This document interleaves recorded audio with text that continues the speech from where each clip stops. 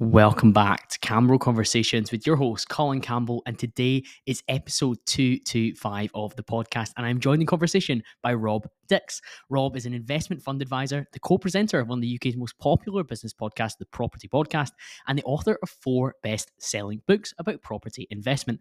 Rob's most recent book is one that you're going to be incredibly interested in, and that is The Price of Money: How to Prosper in a Financial World That's Rigged Against You.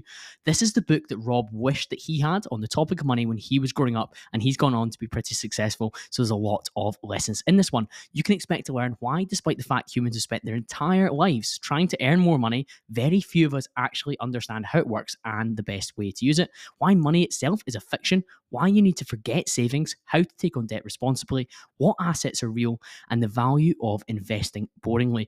Get your pen and paper or your notes app open for this one, because there is so much to learn when it comes to personal finance. Today's podcast is sponsored and supported by My Podcast Masterclass. That is my podcast masterclass that I have built to help you start and sustain a podcast. That is actually a borderline impossible task, as demonstrated in 2023 when 4 million podcasts started and 80% of them had failed before episode 8 had been released, and a further 10% drop away before episode 21. A well-presented and focused podcast is the ultimate personal brand and networking tool for you and your business. And I have distilled down my almost 4 years of knowledge now into building a top 1% show in a 9-module, 54-video course so you can start, sustain, and scale your podcast. Of course, it contains all the nuts and bolts of software, equipment, and editing, but more importantly, I include my frameworks for approaching and securing the best possible guests in your niche, how to prepare and research for your guests, how to expertly host and ask questions, and even how to distribute and market your podcast to get the maximum eyes and ears on it. I really have put everything into it, and it's been out for about 2 months now, and it's amazing to see the first few shows getting started after students have gone through the entire process. The link to enroll is in the show notes, and it's www.mypodcastmasterclass.thinkific.com. Now, that is quite enough from me. Next week, you will have the final of the Dubai Tour podcast with Adam Power. That'll be going out next Sunday. And this is our first episode of the new year, the 7th of January. So happy New Year to you if I've not said it to you already. I am so excited with the direction the podcast is going in 2024, and I'm so grateful for all your support. So please make sure you are subscribed if you're listening on Apple Podcasts or Spotify. Hit that 5-star rating button. You know how much that helps. And I cannot wait to bring you some of these episodes. And the first of these is with Rob Dix, and I know you're going to love it. The music's going to play, and you've got an hour with myself and Rob.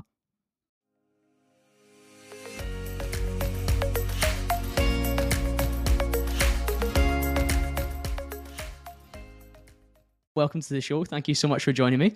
Thank you for having me. Good to meet you. And when I was thinking about getting prepared for this, you are known as the property guy online, in my opinion. You've been in the space for such a long time. You've built a phenomenal audience in that space, but you've actually opened up to have a conversation about far more than property in recent years. And you've had your recent book, The Price of Money. What got you interested in kind of speaking about things away from just property more recently? I think property, for me, as it is for many people, is a gateway into thinking about investing more generally and the economy more generally. And I think it's a really good gateway because everyone feels like they understand property on at least some level. Like the income stream from it is really obvious. The change in prices of property you hear about all the time in the press, we're obsessed with it. So everyone kind of gets how the economics of it works. And as an investment, you kind of know what makes an attractive one versus an unattractive one. So it's quite a nice way in to then sort of thinking about, well, that's something I understand. But then we look at the stock market. It's not really that different. You've got the same sort of 2 income streams that come from it. And then obviously all these investments operate within the economy. So you need to know what's going on with the economy to know you could pick the best house in the best neighborhood. But if the market's about to crash because of some reason, then you're not going to do that well. And so you need to, so for me, I've been in property for something like 15 years or like longer than I'd like to think about. But quite quickly in that process, I started getting interested in far more than just property. And then my interest in economics went up several notches when COVID sort of kicked off in 2020, because that's when we just had this sudden shift from, we had Theresa May saying there's no magic money tree over and over again, to suddenly like 400 billion produced out of thin air because we need to pay everyone to sit at home. We're like, what? How does that work? And so that sort of sent me off on this journey of trying to understand how that's possible, how the whole financial system works, which culminated in that book, The Price of Money. Yeah, I find it fascinating. And I think a lot of the time when a big event has a jolt reaction across the world, and we had more time than ever before, particularly in that period where there is an official lockdown, a lot of people turn their hand to trying to understand what on earth is quite going on. And given you were, like, by that point, a skilled investor, it probably made sense to be like, right, well, I wonder why these things happen, because maybe you've hosted him as well, but Dr. Daniel Crosby from the States, he's the author of The Behavioral Investor.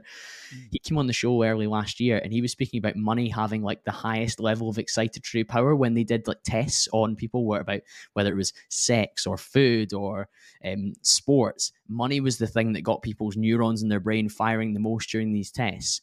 But the vast majority of people, albeit they're excited by money, they don't typically understand like the fundamentals behind it. Like, of course, we know we need to use it to pay for things, but a lot of the time when people are trying to understand, like, where does money come from, what's it backed by, which I'm sure we'll get on to, they would be none the wiser. Well, and that's even for some people that are like have a relative interest in the space too. That's absolutely right, and that was one of the reasons I wanted to write the book, because it's like, well, if I've been adjacent to this industry for all this time and I don't understand it, what chance has someone else got? And I think, and I know part of some of your audience are interested in crypto. I think crypto is another really good way into this, because that gets you thinking about, well, what is money really? But if you're not encouraged to do it by having a relationship with crypto or whatever, then you just don't. But it's helpful if you do get back to the real kind of fundamental building blocks of what is this thing? Because if you can do that, and you can keep that in mind and not get thrown off by all the jargon and the buzzwords and the complexity that's built on top of it, then it's actually a lot more understandable than it seems. But I think if you have to come at it from some variation of the first principles, because if you try to understand it just based on what you've read in the paper today, it's never going to make any sense to you. I completely agree. And that phrase first principles is something that I think you completely achieved with your book as well, because I'm not going to say layman's terms because that's doing it a disservice, but you spoke in terms that people could understand. And the man that connected us, Andrew Craig, who's been a fantastic guest on both our shows, he did that so well with How to Own the World. And I think when you carry on in the same vein where people can pick it up who maybe haven't delved into the subject before and not feel excluded or isolated by the language, of course they feel intellectually stimulated because it's new ideas that they're taking on board, but you haven't automatically put up the barrier and been like, yes, we're just going to make this unnecessarily complicated for you and use a lot of words and a lot of terminology that is designed at its very root to make you not want to consider this subject, because then you might understand what's going on and not be as comfortable with it as you are kind of drifting through your life at this moment in time. Absolutely. I love hearing from people who write to me and say that they, like, their friend recommended it to them. They never would have normally picked up a book like this, or they weren't expecting to enjoy it, but they powered through it in a weekend or whatever. I love hearing stuff like that, because it's like, yeah, it's great. It shows that it is possible. People do fundamentally want to understand. I think it just gets kind of put in the too hard pile a lot of the time because people don't have the right way in, but everyone is completely capable of understanding it, and should, like I say in the book, we spend like at least a third or probably like half our waking hours in pursuit of money in some way or the other without knowing what it is or where it comes from or anything. It's a bit nuts.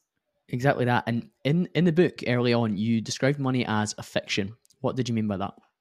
So it's a fiction in the best possible way, in that there, like, money is whatever we want it to be, and money has been taken different forms throughout time. And in the past, it's been shells or notches on a stick or whatever. It can be anything, but it's something that we have collectively agreed upon, because it's useful. Because without money, you're just stuck swapping things with each other. With money, it allows you to have bigger economies. Like you couldn't imagine an economy like ours would not be possible without money. Having any kind of big project involving the coordination of hundreds of people wouldn't be possible without money. And with money, you can also sort of store value and transmit it through time. So if you grow some food today, you don't have to like sort of swap all that food with people before it goes off. Now you can sort of store it and have that for the future. But the money itself can be can be anything and has no particular meaning except the meaning we give it. And I think it's an incredibly powerful thing. It's an incredible technology. It's amazing that we've hit upon something that allows the world to function so much better and more advanced than it otherwise would. But also, because it is so nebulous and hard to pin down, it kind of conversely makes it hard to understand, and it means that we can project whatever we want onto it because it has no meaning in itself. Which I think people get which is probably why people get very emotional about money. It's a super emotional subject. Money is a fiction is like not a statement about how the monetary system is set up today, although money is probably more fictional today than it ever has been before. But it is just like a fundamental truth. And I think if you can keep that in mind, like what actually is money, what is it for? It's for exchanging value and transmitting value through time. If you can keep that core in mind, then it means everything else makes a lot more sense. And that's what really matters. Stuff about quantitative easing and yields and all the rest of it, yeah, they matter, but they don't matter as much as what money really is in the first place.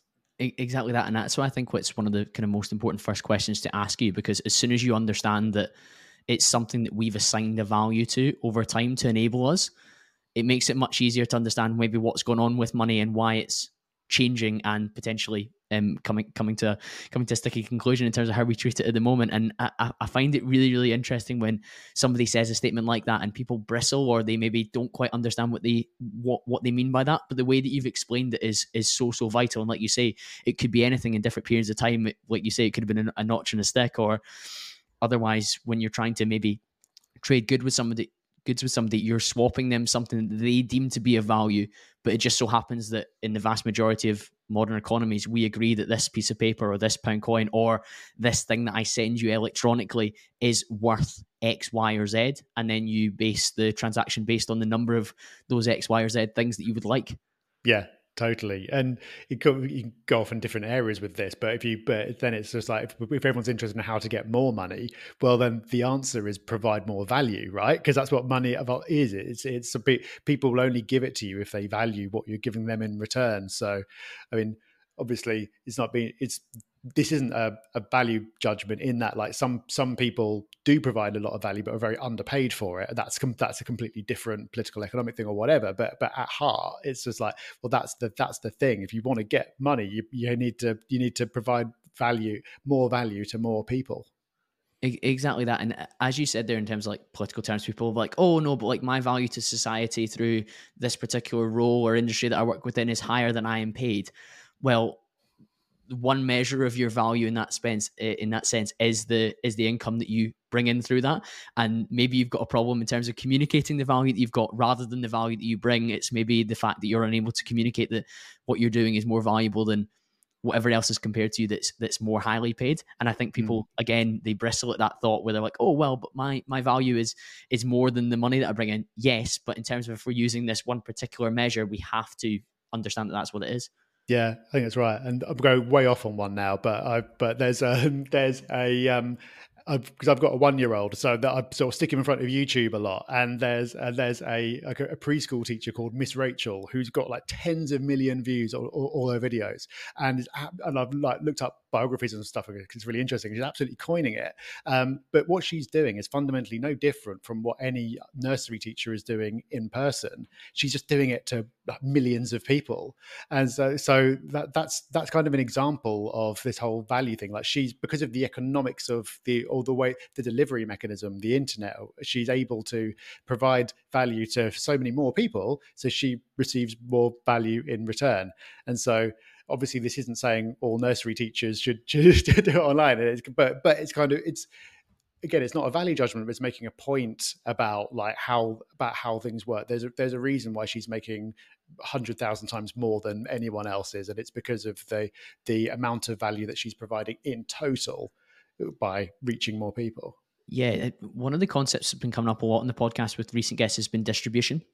And in the modern world, we can talk about the pitfalls and the downsides of social media, etc. But it does allow you to distribute to far more people. And we were mentioned before we hit record, I was singing the praises of the podcast that you've built, and the distribution network you've got there has allowed you to create other businesses like your fund and like your other services that come off the back of that that are far more impactful and fiscally rewarding than if you didn't have that distribution network. So a lot of people need to consider, like, perhaps your fund or your service is similar to somebody that has a much smaller network than you, but your distribution allows you to either charge a higher rate or to reach more people, have more customers because of the work that's gone into that other area as well. And again, that is a measure of value as well in terms of the number of eyes and ears you can get onto your products. Yeah, absolutely right. And it's an exciting thing, but it's also it's a scary thing for a lot of people as well. It opens up a huge distribution of outcomes. It's now possible to do so much better, but the default is probably people progressively doing worse. Like you used to be able to just sort of plod along in the same job for 40 years, get a nice pension, a guaranteed pension at the end of it. You'd have your house paid off by then and it would be all good. But that default path now is not as attractive, which means it's not fair, but you need to find ways of taking matters into your own hands and understanding what is possible so you can improve on that default outcome. Exactly that. And within the title of the book, you've said that this is how to prosper in a financial system or a financial world that's rigged against you. What are the main ways that you feel it's rigged against you?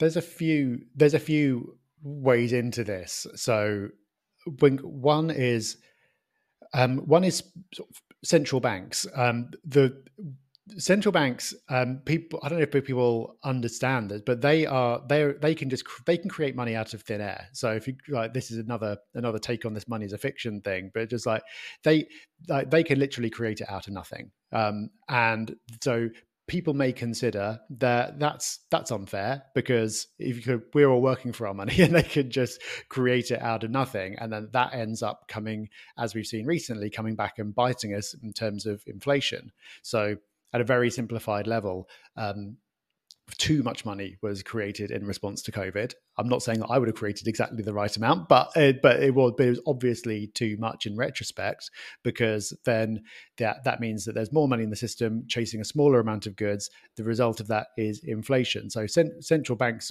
did it because they could, and it's everyone else who ends up suffering the consequences of that, because our wages aren't going as far as they used to. So that's one. Another is just is the fact that the rate of inflation has been higher than the rate of interest for the last 15 years or so. So this wasn't always the case, but now it used to be the case that if you kept money in the bank, you would make a positive return on it. But now, after inflation, you're guaranteed to make a negative return on it, because you might put in £100 and have £103 by the end of the year, but that'll buy you less than £100 would have done a year ago. So it looks like you're going forwards, but you're actually going backwards. So that's just two examples of I think how the world is not set up to benefit your average person. And I think they're linked as well, because, as you said, the creation of money, quantitative easing, which again I think is a term that's really come into the public conscious, particularly the kind of person that would listen to a podcast like this one. Over the last few years, you become a lot more aware of it. And that's basically just a fancy term for money printing, or the creation of money, like adding zeros to the spreadsheet or whatever format they're using to create more. And as you said, during C19 was when that was really ramped up to a higher level. But even before that, I read that Trump was the president, or Trump and Obama combined had created more dollars than any other presidents in history combined. And that was like a warning sign, like well before the C19 period, which was when it went to like the next possible level, because you also had the kind of dangerous precedent of money was being created without any even close to equivalent value or productivity being created in balance to it.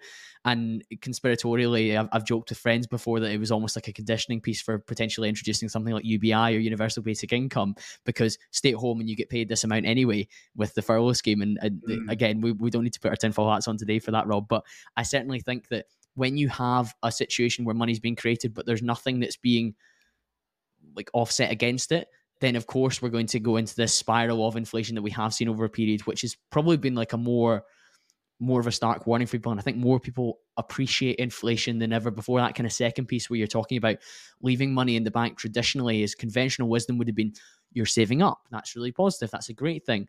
But in the last few years, that has been quite literally like of detriment to your wealth. Yeah. And it's really unfortunate because it shouldn't be that way. Like saving should be a behavior that's rewarded, and you shouldn't need to take risks with your money in order for it to grow. And that people are being forced to take risks that they don't really want to take and they don't really understand. Whereas what they really want is to just leave it in the bank and for it to grow. But that's just not been possible for the last since 2008 now. Interestingly, we've talked about the COVID response, but in the book, you at length stressed the slight differences between the 2008 financial crash response and the lockdown response. Mm-hmm. What were the key differences that you called out? So the super quick version of this is that loads of money was created, billions were created in 2008. So the central bank just sort of typed them into its spreadsheet that I imagine they've got somewhere, and the money, poof, it exists. But then it was given to banks to shore up their balance sheets, and it stayed in the financial system. So from the point of view of the average person, it made no difference that the money had come into existence. So people couldn't change their behavior. But what changed with the COVID money printing was the entire point of it was to get it out into the financial system, because it needed to get to people to pay people for not working, pay people for going out to eat. Remember that? That was weird. Why was that? But that was the whole point. So that money was introduced or put directly into people's pockets, which meant that even if the amount of productive capacity had stayed the same, the amount of goods and services had been the same, you had more money competing to buy those, which the price has to adjust upwards.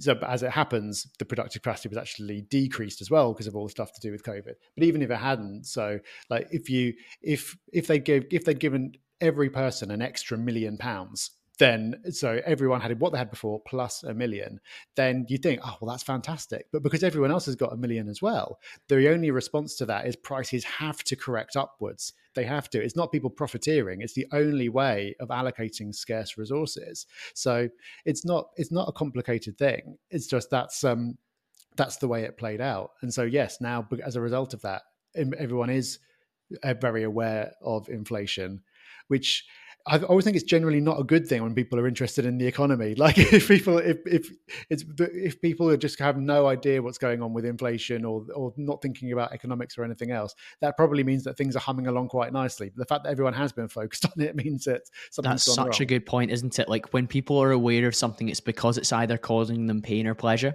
And more often than not, pain is a far greater motivator, or it sharpens the mind far more than pleasure. So like you say, if people were maybe not too fussed about it or bringing it up, the chances are they're just bumbling along kind of roughly where they are. Inflation might be at 2-3%, which is that kind of magic number which they seem to fixate on. But I'd like to definitely talk about that with you. But it was an incredibly interesting period, and I think it's so important that you call out the difference between putting money into the financial system versus putting money into the hands of the consumer, because it was to almost encourage people while they were staying at home to still spend money, like eat out to help out. Online sales and e-commerce just went absolutely crazy. I've had a number of kind of e-com guys on the podcast, and they said that 2020, 2021 was just a remarkable period for, you could launch any e-com business and it was like shooting fish in a barrel. Whereas now, a lot of people who were successful during that period have like completely lost those businesses because the money is not in such readily available supply and people don't have as much expendable income to spend on an advert they've just seen on Instagram for a new t-shirt company they've never heard of, and they quite like the design. They're like, you know what, I'm sitting at home, I'm not able to spend money in the pubs and clubs, I'll just buy that. So it's a radically different set of circumstances. But I mentioned there about inflation at 2 or 3%, which is kind of like almost like a level that people or the government and the central banks are like happy with. Why is that? So central banks and governments like inflation because they are terrified of deflation. So I don't buy into this theory, but the argument goes that if you know things are going to be cheaper in a year's time than they are today, then you'll defer your spending. You won't buy it today. You'll wait for it to get cheaper. And obviously, that's not good from a government's point of view, because it hurts GDP. So it means people want to buy less today, which means less gets produced today, which means people get laid off and all the rest of it. So conventional wisdom goes, that's a bad thing. Therefore, ideally you want to have prices at least steady. If you have prices going up a little bit, then it has two advantages. Firstly, it means that if you undershoot, you go back to going towards zero rather than going below zero. And also it means if things are getting a little bit more expensive, then it means you're more likely to buy things today. I don't know if that's really true, because like, for a start, there's so many things that we have to have today. Like, you're not going to do your weekly grocery shop in a year's time rather than today. And You're not also going to there's hold all off. manner of things, like technology is an obvious one, where you know that the next version of whatever is going to be faster, cheaper, whatever, but you buy it today because you want it. But that's how the argument goes. Of course, if inflation gets too high, as we've had recently, then everyone notices, and you don't want that. And then everyone starts demanding higher pay to keep up with inflation, and you can get into a spiral. So there's no particular reason why 2% was chosen as a target in the first place, except that it kind of makes sense, right? It's enough, but not too much. And there's been like academic research showing that you could get up to sort of 3-4% before anyone really notices. But when you get like up towards the double digits, like we have, clearly that's gone too far. It's that erosion of wealth by stealth that Yeah. happens with that. And one of the things that I really enjoyed around your work, Rob, was you were speaking about the impact of inflation upon debt. And when it comes to the modern societies that we live in and we're recording from just now, and of course the US, debt is like at all-time highs. And the relationship between debt and inflation is something that perhaps we as general members of society aren't as interested in as the governments, just due to the volume of debt that they currently have. Yeah. So I'm out of practice at explaining this, but I'll see if I can have a go. But the basically, so governments have a pile of debt. So they've accumulated debt over time. The UK government has spent more than it's brought in something like all but 6 years out of the last 40 or something like that. And it's like, and that's not going to change. So the amount of money that they owe is only growing. So they owe more and more pounds every year. The way that they service that debt, the way they pay the interest on that debt, is through tax revenues. So tax revenue comes in, they use that to pay the debt. So, and tax revenues are a percentage of the total amount that's sort of created in the economy. So if the economy is growing, tax revenues are going up, then you can pay the debt. Life is good. The only way to actually reduce the debt or make the debt more manageable is to have more revenue to pay it down with. One way of doing that is just increase the price of everything. Because if producing 10% more is hard, making everything 10% more expensive is a lot easier. And because the amount of pounds or dollars or whatever that you owe is fixed, if you can pull off that trick, then it makes your debt load more manageable. The reverse of that, if you get deflation, obviously super bad, because it makes your debt less affordable. So because even before you get into the fact that interest rates have gone up over the last couple of years, which is a whole other thing, even before you get to that point, you need to have inflation, because the amount that governments owe is going to go up and is going to keep going up. Therefore, you either need to have a huge productivity boom, or you need to have inflation, and inflation is the easier one of the two to have. So you've got to have it. There's no way out of it. There's no way out from this amount of debt. You don't like gracefully pay this debt down until it's gone now. It's just not going to happen. You just have to keep it manageable. It's the only way. Yeah, and I think that's why there is kind of conversations of like almost an end of ages piece or like an end of empire piece when it comes to the West. And you can talk about that from a political perspective, but from a financial perspective, if you look at how things are happening, there's not that many dissimilarities to like the end of places like the Roman Empire, etc., where we're all fighting about things that are typically less important than the day to day, and we're distracted by all sorts of different causes and world events. And you're seeing this situation where the debts are out of control for the US that they owe to a China, for example, who are the kind of coming force. And if inflation was to be lower, it actually makes it even harder for them to pay off those debts to China as their debtor. Yeah, it's absolutely insane when you think about it that we're in this situation, but no one ever talks about it because it's like the fact that think people have been lulled into a false sense of security because like the amount of government debt, private debt, every kind of debt since the 70s has absolutely exploded. I've got charts in the book. You can find charts anywhere that show you debt over time. And if you like look back over history, it's just like bumbling along. You can't even really see it. And then it suddenly sort of hockey sticks upwards from the 70s. And you could look at that and go, oh, that's a bad idea. But it's been offset by the fact that interest rates have been falling over that period, which means that debts have become. It's been when interest rates are lower, you can service a higher amount of debt. So debt's been going up, interest rates have coming down. So the ability to service that debt has actually been the same. So I think because the debt has reached such a high level, but the world hasn't ended, people have been lulled into a false sense of security. But now, of course, interest rates are going up again, and every time when a sort of a 10-year loan or whatever falls due, you can't repay it. There's no money to repay it with. You just have to roll it over, and the new lender is going to want a higher rate of interest, which means that more and more of the nation's tax revenue is going to go towards repaying the debt. But still, the debt needs to keep going upwards, and so eventually you end up just like borrowing just to pay off the interest on your own borrowing, and so I don't know how you get out of it, but it can always go on for longer than you think. Like unsustainable systems can be sustained for far longer than anyone expects, but there does come a point where it just can't be sustained any longer. Yeah, I saw you and Rob do a video on your channel about kind of Ray Dalio's predictions for what happens at the end of kind of end of ages or the end of a cycle. And it is doom and gloom, and it's like that whole kind of Mad Max versus Star Trek that Andrew Craig talks about, and I think he's writing about for his book that I'm sure you and I will be reading next year when it comes out.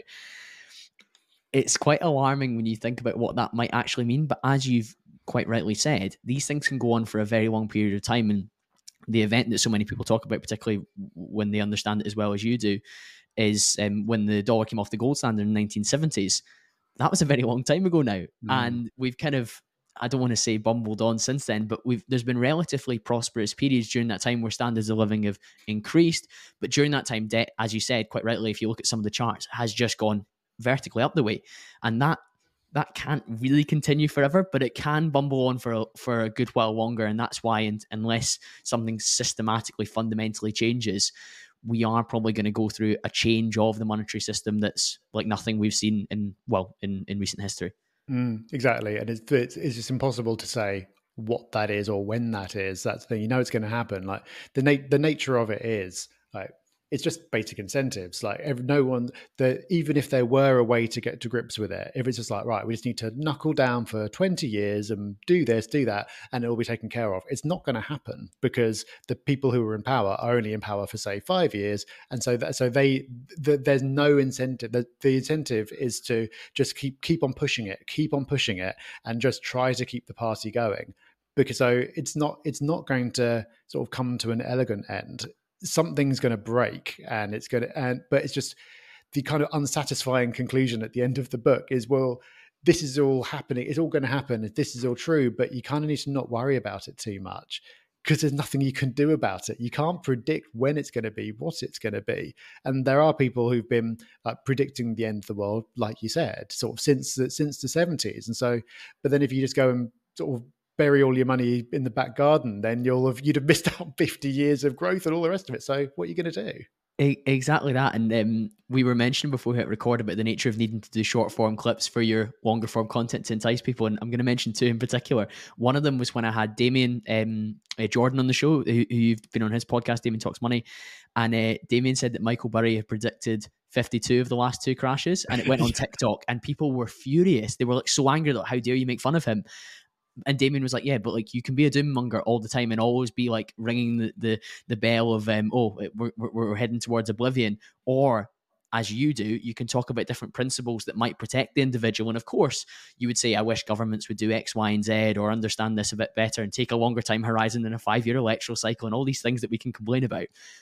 But if you do just always be like, you could be like, oh, this stock's going to zero, this crypto coin's going to zero, the everything's finished. Okay, great, but what are you going to do about it? Like, you can't just say that. And the second clip I want to mention is Andrew Craig was speaking on the podcast about the nature of UK spending versus GDP. And he was saying that it's actually higher than the communist state in Russia during the 1930s. And it's continued to go that way. And of course, we were talking there about Theresa May said there's not a money tree, and Cameron got elected in 2010 in the coalition under a mandate of austerity. But if you look in real terms, even inflation adjusted, state spending in the UK is higher than it's ever been by like something like a third. And of course, that money's been spent poorly and services aren't great, and everyone's not particularly happy with maybe privatization sneakily done of the NHS and all these other political matters we can talk about. But if you look in real terms, we're spending more money than ever before, and the debt's going to increase off the back of that because we haven't radically shifted our ability to produce more of that money. And we can maybe talk about the fact that AI and other productivity methods might help us do that, but it doesn't seem to be moving fast enough to eat into this deficit that we're building. Yeah, that's right. Like when we had that decade of austerity that came to an end when COVID started, like I don't know, I can't remember, we didn't quite get back into positive territory. Like I said that the government spends more than it brings in, like pretty much every year. I think it either just about got into a surplus or it just about fell short in the final one of those 10 years when we're supposed to be making these terrible cuts to public services. But that was just to try and get back to zero, like let alone actually sort of be turning a profit. It's just, but what do you do? I don't because like, it's you're not, like, no one's suggesting that you sort of like you leave everyone destitute, and of course you can point to infinite things that people would like more money to be spent on, but what do you do? There is no easy fix to any of it. There's a finite amount of money that can be spent on these things, particularly when it comes to the public, because the public sector isn't as good at producing wealth and productivity as the private sector. But we also then can't hamstring the private sector from doing these things. And like I'll confess, I'm pro capitalism in many forms, but I'm very anti crony capitalism, which is one of the challenges that we face when we want to kind of cut the red tape and let people create and generate profit and give people jobs and all these positive things that kind of like a rising tide raises all ships. But we've seen so many situations in the last few years where that money's misallocated and these things are taken advantage of. And you've got things in the US like Sam Bankman-Fried where it's just gone to pot when we've kind of been like, oh, these guys are like the new brave frontier of finance, and we end up in these ridiculous positions. But as I said, Rob, one of the things that I think is so refreshing about your take is, yes, you've got all this noise and this negativity, but you provide 5 principles that people can put in place to try and prosper in this system that has all this different challenges around it. And the first of those is talking about forgetting about savings. What do you mean by that? Yeah, so this was the point that we touched on earlier about the fact that saving, like your savings will lose real value after inflation. So there may be brief blips in the near future where that's not the case, because the rate of interest that you can get in the bank is probably like getting up to 5% now in some accounts, maybe a little bit more. The rate of inflation is coming down. There's figures coming out, I think it's later this week as we're recording this. So there may be a brief window of time where it's actually positive, but generally, for reasons I get into in the book, it's going to stay the case that the rate of inflation is going to be higher than the rate of interest, which means you're always going to be losing out. So I'm not saying like saving is the first step towards investing. So you have to save, you have to live below your means. Of course you do. You have to have an emergency fund, all this sensible stuff. But then that can't be the end of it, because that's you have to take that next step. Like I said earlier, many people would rather not. but the reality is you have to go and invest in something if you're going to grow your money. When it comes to saving, you speak really well in the book around being conscious and intentional with your spending. What advice would you give to people to try and achieve that? I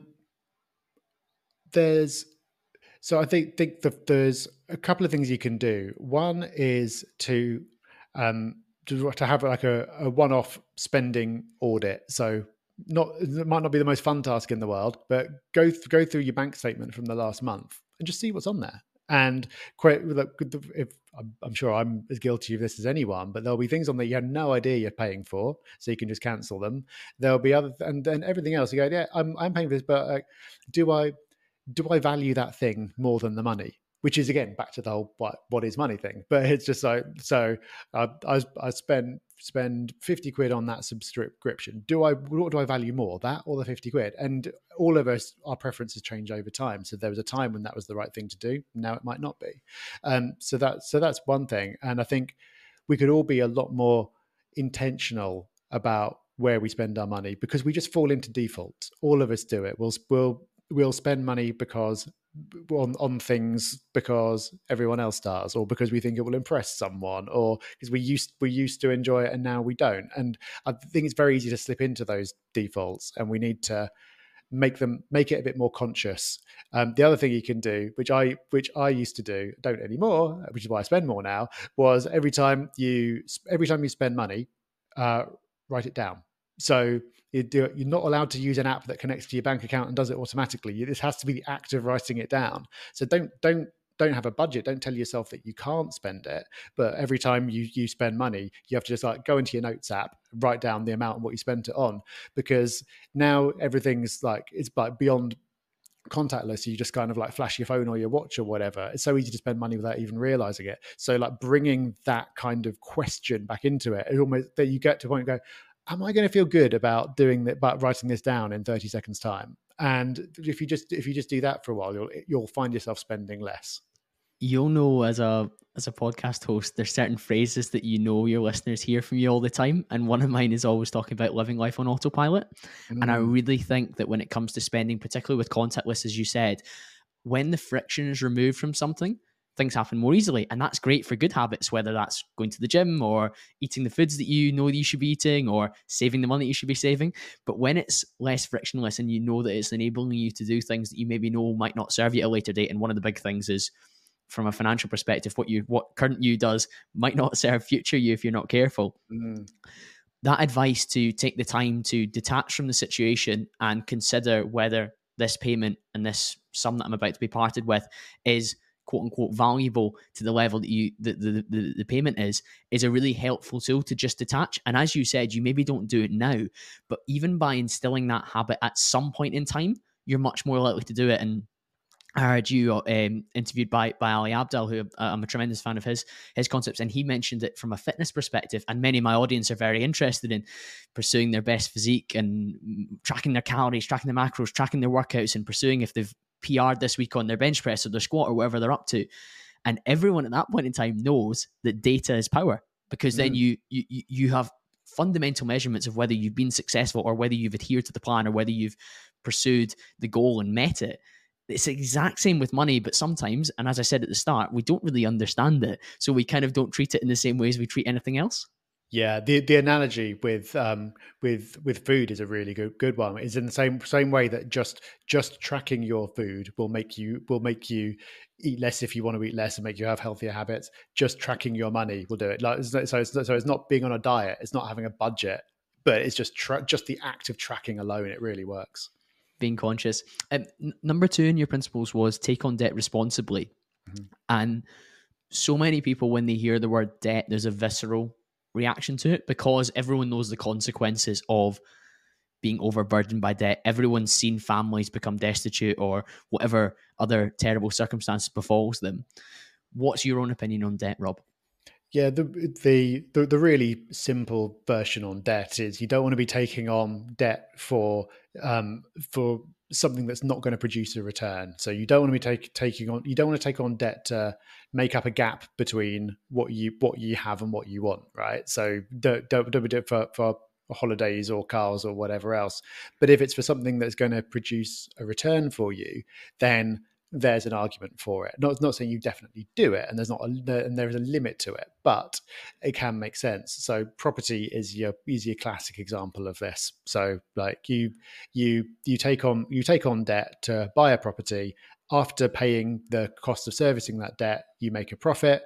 The value of that thing might go up. Happy days. So of course, every time you introduce debt, you introduce risk. So it's a question of do you want to take on some extra risk in exchange for the extra upside? Not everyone will, but you can't just have a blanket view of debt is bad, which I think probably many of us start out with for the reasons you said. Yeah, it really does ward people off. And again, many previous guests have spoken about differentiating between different kinds of debt. So things like student debt is a common type of debt that many people that maybe listen to this have, but you've agreed at that moment in time that in the ability to get that particular qualification is deemed quote unquote worth it for you at that moment in time. Now you may regret that further down the line if the job doesn't get you into the job market that you want to or whatever else. Equally, mortgage is probably one of the most common kinds, and you were mentioning property there. Many people are almost don't even consider a mortgage to be debt. They just consider it to be another thing that they always pay. And then you've got things like car payments and everything else that crop up for people. But these things are all radically different, and the debt has like almost a different psychological effect for people too. Yeah, it definitely does. But the way, if in the future, as I argue in the book will be the case, that the rate of inflation is higher than the rate of interest, then that's good news for people who borrowed money. And it needs to be that way because who's borrowed more money than anyone else? It's the government. So it's kind of, but it's putting you on that side of the equation, because like with property as an example, if you borrow a fixed number of pounds to buy a property, and the value of that property is lifted just by inflation. So it's not like property prices going mad or anything else. It's just the same. It's going up in the same way as your shopping is going up, exactly the same. Then you end up benefiting because the asset has gone up and the debt has remained fixed. So it's a powerful tool if you use it in the right way. Yeah, I certainly agree. And when I consider debt that I've taken on personally, my mortgage is one of those, and I'm sure we'll get on to living in the property you own or renting it and everything like that, Rob, just based on your takes on that. But when I walked into a 5-year fixed in January 22, just before we saw the big spike, I could have walked into a 3 and then been like, oh, well, I can maybe get a lower rate in 3 years' time. But there was obviously talk that was going to go the other way. But I was very comfortable with sub 2%. And I was like, right, let's just take it and run with it. Absolutely. Whereas a lot of people were maybe shopping around for, oh, well, maybe I can get 1.5 or I can get 2 now. And in a year's time, or 3 years' time, or however long they were locked in for, they could get a lower one again. But for me, it's always been about, am I comfortable with that percentage over a longer period? And if it fixes my outgoings, that's a really comfortable way for me to be if it's coming to budget. So I know that if my salary remains the same for this period of time, then I'm going to be comfortably able to pay that because it's within my wheelhouse.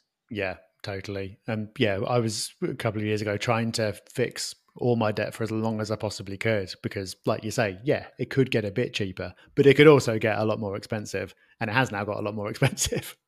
Yeah, it's been a remarkable period from that perspective. And you did see people shopping around to be like, oh, maybe I can get it a little bit lower, or maybe they'll come down. But as we both said there, if you have it fixed, you know that that's comfortable at this moment in time, and you're not planning on decreasing your earning power, then fingers crossed, you'll be fine.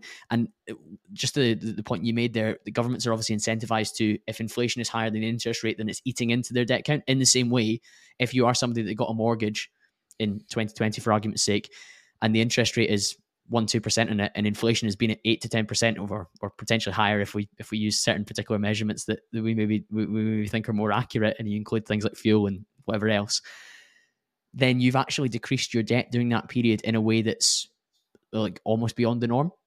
Yeah, it's inflation is really good news for people who have borrowed. It's not a way that people necessarily think about, and it's not a way that you're not going to in your personal life going to go, well, I want to rack up as much debt as I possibly can because this guy on a podcast said it was a good idea. But as an investor, if you're using it in a way we talked about to invest in something that you believe is going to increase in value over time, yet your debt is fixed and everything's been lifted by inflation, then it's great news.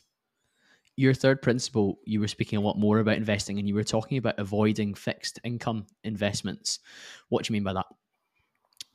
So this is an interesting one because I was so your typical fixed income investment is government bonds. Well, could be which is basically lending money to the government. It could be lending money to companies as well, but government bonds is what everyone tends to think about. And the problem with fixed income is the income is fixed. So if you sort of give them £100 and they sort of say they'll give you £3 every year in return, then that will be £3 every year for the length of the loan, but that £3 will buy you less with every passing year because of inflation.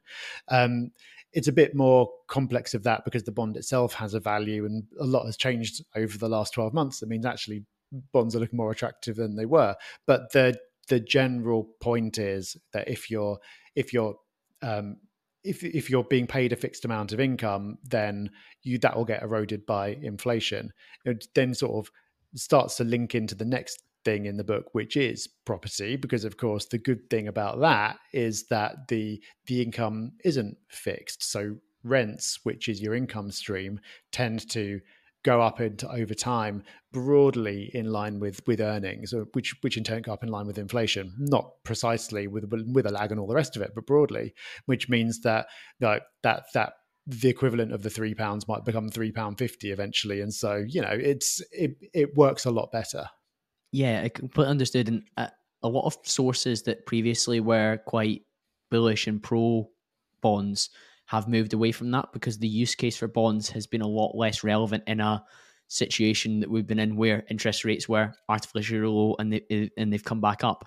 And one of the principles that I used from Andrew Craig's How to Own the World when I first was investing, well, I had like a recurring small direct debit when I was like 18, 19, which was great to start, or sorry, about 20 when it was great to start. But when I read that book, I was like, right, I'm going to be a lot more active in my investing. I'm going to increase my allocation. I'll use 100 minus your age, which is 100 minus whatever age I was. And that's your split between equities and bonds. Mm-hmm. And my percentage of bonds that I've been investing in or was investing in for the last like 2.5, 3 years has performed so badly. Mm. And that was what was considered the quote unquote less risky stuff. Yeah. Whereas equities were considered risky, but albeit there's been different times where they performed really poorly. Overall, equities have massively outperformed bonds over the last few years. And it's speculation to say, but it appears that is likely to be the future. And even people like Pete Matthew, who are financial advisors and who typically have jumped to the defense of bonds, has spoken about at a younger age having far more exposure to equities, even than an 80%, potentially as much as 90-10, or even 100% if you're comfortable with that. Mm. Which is kind of strange when you think about it, because bonds are actually more attractive today than they were because the prices come right down. So I think there's actually far more of a case for investing in bonds now than there was 2 years ago. But I think what's happened has forced everyone, like you say, to reevaluate this idea that they're the safe bit, and they were meant to.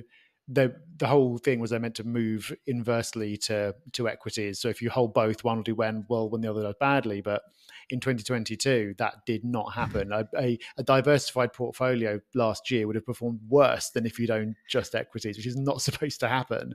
But again, it's one of those things that people take sort of like have this as like a fixed rule. This is how the world is. But actually, just because it has been like that the majority of the time for 30 years, doesn't mean it's going to be like that in the future. Yeah, phrases like past performance is not always an indicator of the future are really important, but none more so when you see situations like that, Rob, where that's just like conventional logic would dictate, as you say, that might be a safe haven. Guess what? It wasn't in the slightest. And as you say, equities, which are considered a higher risk part of a portfolio by many people, were actually far more higher performing. But you mentioned already, Principle 4 was around investing in real assets, and you called out property, and that's what you're best known for your content on online. What do you see going on in that space just now when it comes to property investing? So I'm always trying to aware of correcting for my own bias when it comes to property, because of course, I've written books about it. I've got a business in it, so I'm always going to be inclined to see the best case for property. But a lot of people, especially in the mainstream financial world, just don't like property. They don't like it because it's illiquid, which it is. They don't like it because you can't get the diversification, which is true. They don't like it because it's seen as having hassle attached to it, which it can do. And so there are lots of reasons why people don't like it, but I think there are so many reasons to like it. The word I talk about it in the book as an example of a real asset, and it's because it's this fundamental thing that every property has a value. It might not be the value it has today. Of course, the price can go down, but if you buy a good quality asset, there'll always be an income stream that you can have from it, because people will always need somewhere to live, and the nature of that is that that income stream tends to go up broadly in line with inflation over time. So, and of course, like I said, the price can go up, price can go down, but the price of it doesn't really matter until the time you come to sell it.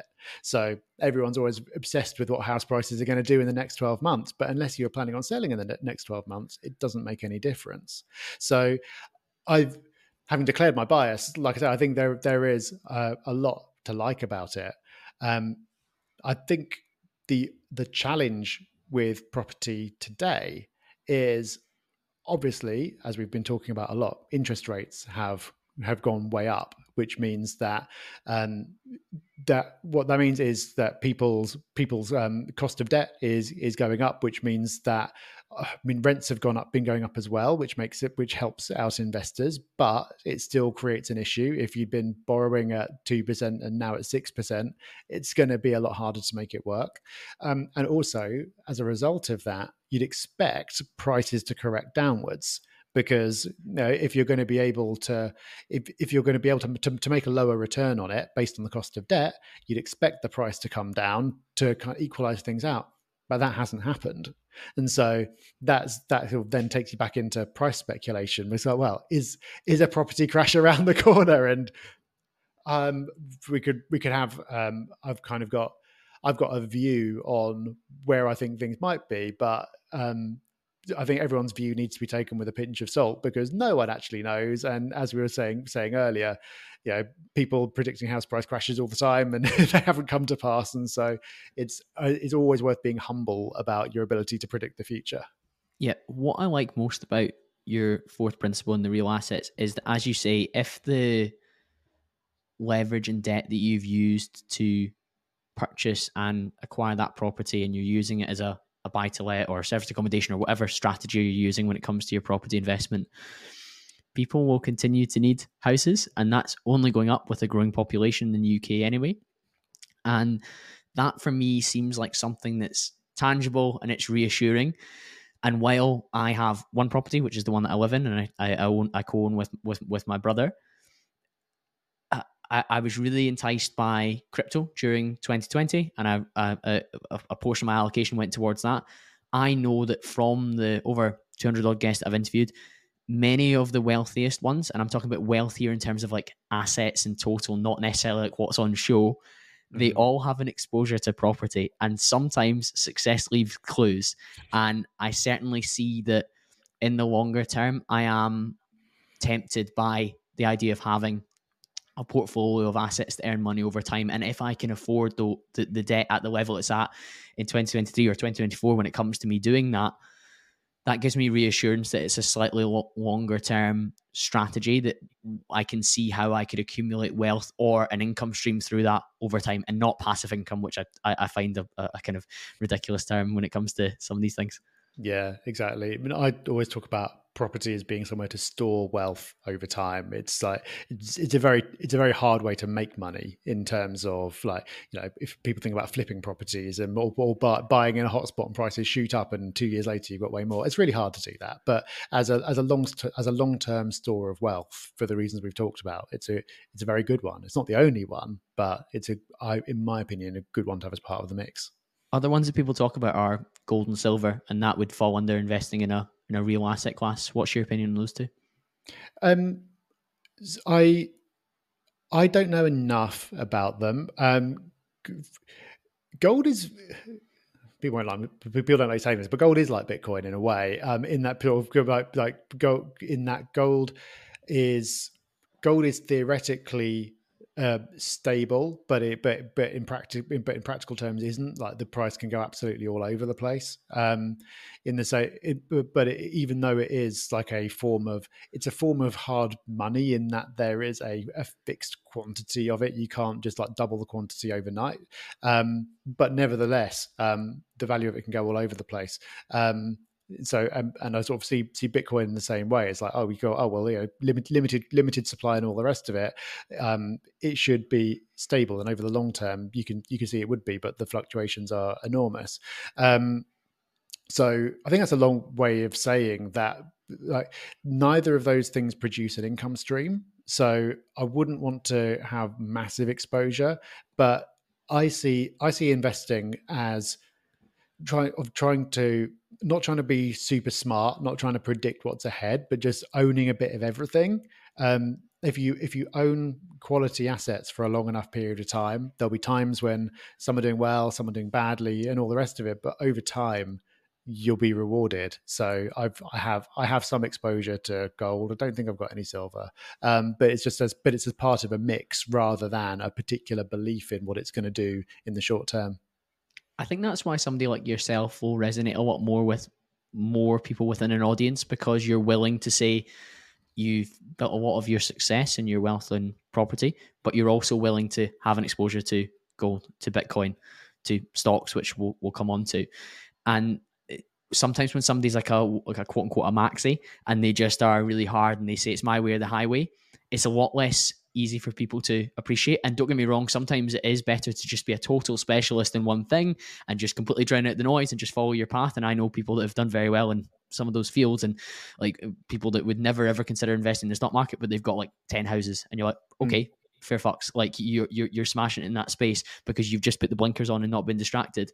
But for the average listener, it's probably better to consider all these different approaches and be like, okay, well, maybe I should have a bit of exposure to something and own the world, quote unquote. And what I find interesting, and a really quick segue on crypto, at the time of recording, it's recently hit around $36,000 for Bitcoin. The number of messages that I'm getting from people again talking about crypto based on the podcast or based on what I've shared in my Instagram story, I'm like, okay, this is just like last time. This is just like what happened when it went in its last run. Whereas in January, when it was at 16,000, nobody wanted to talk. Well, not nobody, but nobody outside of the space wanted to talk about it.